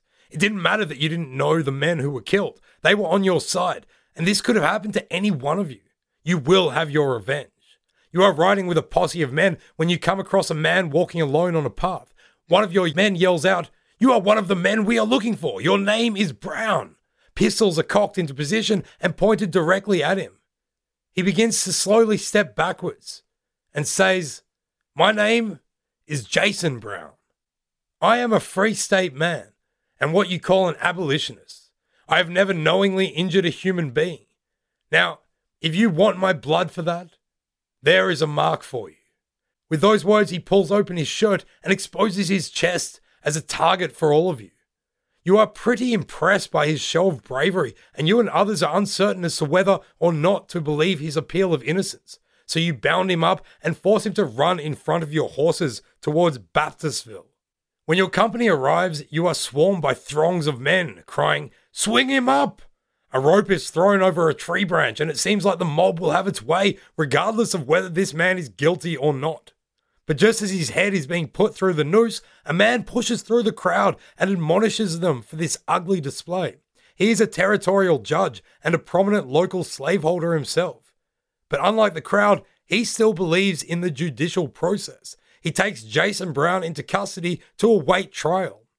Years later, you will learn of Jason Brown recounting that this experience completely changed his mind towards Southerners and slaveholders, saying, "I can't see a Southerner or a Southern soldier now, whatever he thinks of me, without wanting to grasp his 2 hands."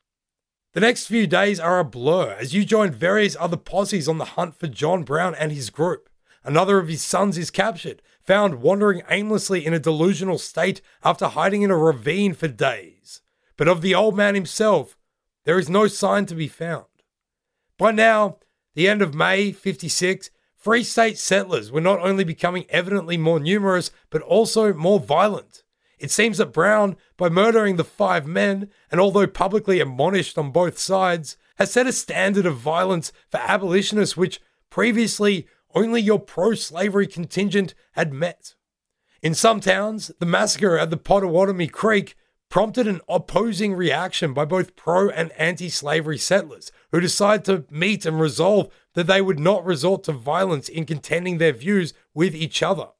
In some instances, they even joined forces to stop the infringements by border ruffians on northern homesteads and properties. But this kind of cooperation is certainly not the norm. You join up with a man named Henry Clay Pate, who is leading a company of Missourians called Shannon's Sharpshooters, around 60 strong. On the morning of the 2nd of June, you are camped at Black Jack Springs when a scout comes rushing into your camp with the news that you've all been waiting for. John Brown and the murderers from Potawatomi are in the vicinity, and they are preparing to attack. Everybody assumes defensive positions and waits in anticipation. A line of men break through the tree line and run out onto the plateau before you, but you are ready. You open fire upon them, and they break into two, running for cover and obviously attempting to flank your position. For hours you trade shots with them, and a number of your men are killed and more wounded. And as ammunition runs low, lots of your previously determined compatriots decide to hightail it back towards Missouri during gaps in the shooting. You have no idea how many Free State men you're up against, but when a rider suddenly appears shouting, "Father, Father, we have them surrounded," you come to the conclusion that the battle is lost. Henry Pate has come to the same conclusion, and so he orders you to come with him and hold aloft a white handkerchief so that he can begin negotiations. As you approach the Free State line, you are met by an old man, who you suppose must be this notorious murderer, John Brown. Pate says, "I come out to tell you that we are government officers sent out in pursuit of criminals, and to let you know that you are fighting against the United States." Brown replies coolly, "If this is all you have to say, I have something to say to you. I demand of you an unconditional surrender." After a brief defiant moment, Brown backs up his words with the barrel of his gun held to Pate's chest. Pate surrenders, and the two of you are followed by some of Brown's men back to your lines, where he orders the 20-something men left to surrender their arms. It is not until you are brought back to the Free State camp that you realize that you have just surrendered to 12 men. The humiliation cuts deep. Negotiations are conducted over that evening for a prisoner exchange. As you are marched back by Brown towards a nearby Free State city, you are intercepted by a colonel named Edwin Sumner, commander of the forces from the U.S. Army base at Fort Leavenworth. He reads out orders he has been given to disperse all illegal militia operating in Kansas. John Brown demands the conditions of the prisoner exchange be honored, to which Sumner responds that he is not there to negotiate prisoner releases. Henry Pate demands that John Brown be arrested because he is a known outlaw, which Sumner duly ignores. Colonel Sumner is a cousin of Charles Sumner, who is still recovering after having been beaten almost to death only 2 weeks before. He has no time for any of this and is disgusted by the lawlessness of Kansas. John Brown reluctantly concedes to his demands, and you are released into the custody of the U.S. Army. For the past 18 months, you have witnessed the settling of Kansas, which has turned into a battleground of worldviews and principles. You'd arrived with the intent of starting anew, buying land, becoming rich, and along the way, ensuring the preservation of you and your people's way of life. Instead, you become a part of what you see as a scandal of civilization, embroiled in a conflict in which the army of the country, whose laws you have been fighting to uphold, is now actively breaking up the men you had been fighting both with and against. You are left to wonder whether the dream you had of what Kansas might have been would even have been worth the bloodshed that it had become.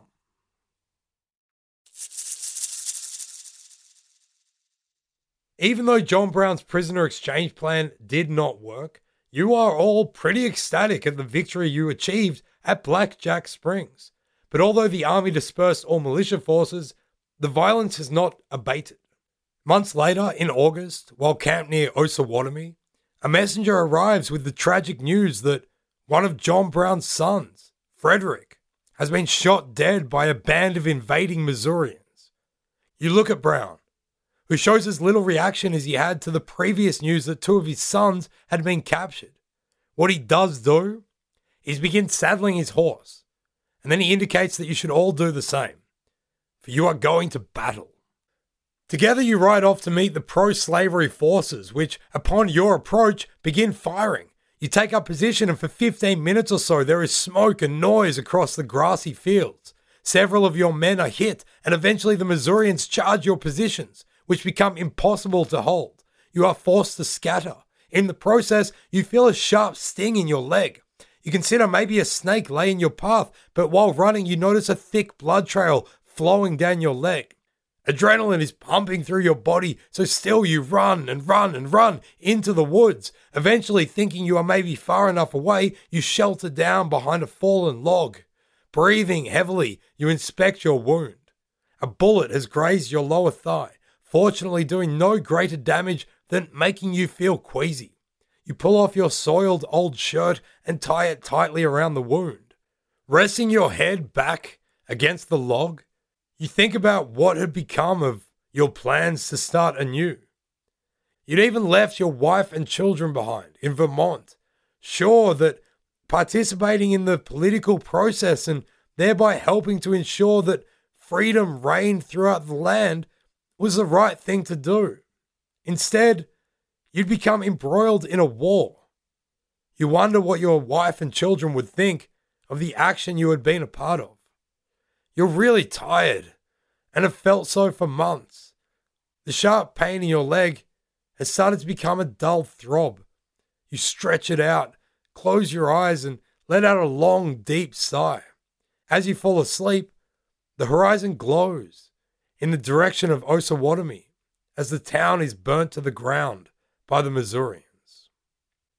The next morning you awake and begin the slow walk back towards the burned out ruins of Osawatomie. John Brown and one of his many sons stand next to each other, looking out at the burned remains of the buildings and the groups of terrified and now homeless women and children who are standing nearby. Brown doesn't even acknowledge your presence as he is pacing back and forth, sermonizing to his son. In the months that you've known John Brown, you've always known that he was intense, but you've never seen him in a mood like this.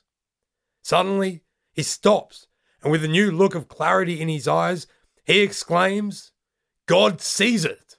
There will be no more real peace in this country till the slavery question is settled. I have no feelings of revenge towards the people of the South. I have but a little while to live, and but one death to die. I will die fighting slavery." With that, you watch him mount his horse, expecting his sons to follow him. Together they set off back to the camp. You will soon learn what he intends to do. John Brown is going south, and he's going to take the war against slavery with him.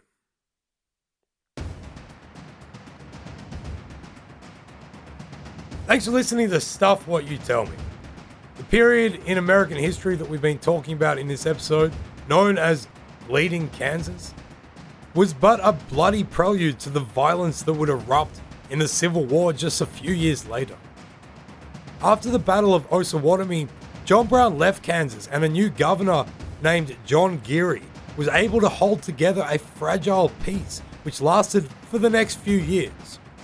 Figures vary, but up to 200 people are thought to have lost their lives during the violence between 1854 and 58 in Kansas.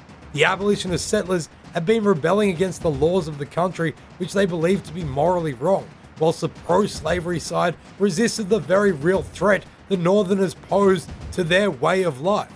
All the while, Native American people were once again forced off their lands without any equivalent moral outrage from the general public. Kansas would eventually be admitted into the Union as a free state on January 29th, 1861.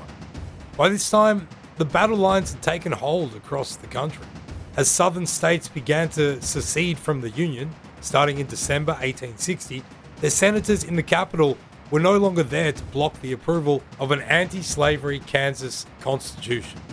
In the next episode, we will go back and follow the life of John Brown from his childhood through to his attempt to bring down slavery by force, basically by himself, with his unsuccessful raid on a US arsenal at Harper's Ferry, Virginia, argued to be a catalyzing event for the outbreak of the Civil War.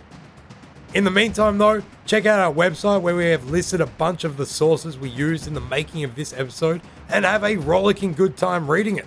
We became a bit obsessed with the 19th century vocabulary during the making of this episode, of which there have been many colourful examples. So, if you've got any great 19th century insults, tweet them to us at the Stuff You Team with the hashtag C19Insults. Finally, we'd like to give a 5-star rating to listener Billy Ardito, who did the double and reviewed us on both Facebook and iTunes. We found his reviews to be straightforward, to the point, and most of all, true. Billy is a great listener. Be like Billy. Stuff What You Tell Me is a part of the Recorded History Podcast Network. It's produced by Julian Smith and Joe Wegasani.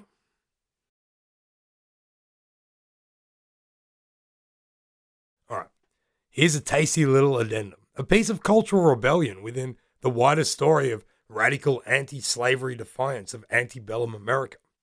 In 1855, as various organizations are trying to send settlers to Kansas, the Vegetarian Kansas Emigration Society was put together by a man named Henry S. Clubb.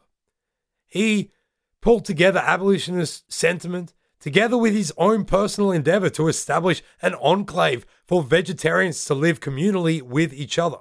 He feared that vegetarians were isolated and that they, quote, solitary and alone in their vegetarian practice, might sink into flesh-eating habits, end quote. Dispersed across the country like a lost people of broccoli and kale, he thought that they might be constantly tempted by meat. So he wanted to give them a land of milk and honey, literally. At the first meeting in May 1855, 47 vegos signed up to the plan. More than 20 said that they would probably go. They sent someone to go and scope out a good spot for this new vegetarian paradise. And when he returned with his report in January the following year, he advocated the construction of an octagonal town of high morals that would become a city with strict limitations. Those limitations would be vegetarianism and anti-slavery. When we say octagonal, by the way, we mean everything. Everything in it was supposed to be, from its houses to its streets, would be in the shape of an octagon. Kind of like the gear people in Rick and Morty, but with octagons. One settler who put his name on the list for this geometric vegetarian utopia was John Milton Hadley, a Quaker from Indiana. He showed optimism for the venture in correspondence during time staying at a Quaker mission. To him, Kansas was, quote, as nearly the equal to Palestine as any, end quote. For vegetarianism and abolition, he would settle there, quote, whereon to plant our white banner of peace and goodwill, end quote. As an aside, unfortunately, his enthusiasm could not translate into a vote against slavery. He got ill, considered that he might actually need some meat in his diet, and had to take his name off the list for the vegetarian octagonal city. The preamble for the Constitution for the Vegetarian Emigration Company of Kansas stated, quote, whereas the practice of vegetarian diet is best adapted to the development of the highest and noblest principles of human nature, and the use of the flesh of animals for food tends to the physical, moral, and intellectual injury of mankind. And it is desirable that those persons who believe in the vegetarian principle should have every opportunity to live in accordance therewith, and should unite in the formation of a company for the permanent establishment in some portion of this country of a home where the slaughter of animals for food shall be prohibited, and where the principle of the vegetarian diet can be fairly and fully tested, so as to demonstrate its advantages. End quote. Even in the 19th century, vegetarians had that smugness that people get when they know they are truly living by the morals that they espouse. Unfortunately, the morals of the Vegetarian Emigration Company did not prevent them from making promises which they were unable to keep. When the 100 settlers arrived, they discovered that rather than having a plow each, they would have a plow. It's a bit hard to have a vegetarian paradise when you can't grow vegetables. In addition, the promised saw and grist mills had not been built, so the only things milling about were the people, wandering around the octagonal outline of the so-called town, wondering whether this had been such a great idea. Their agony was made worse when they discovered that the mosquitoes around them definitely were not vegetarians and proceeded to consume as much of their blood as they could. By the winter, the colony had dispersed.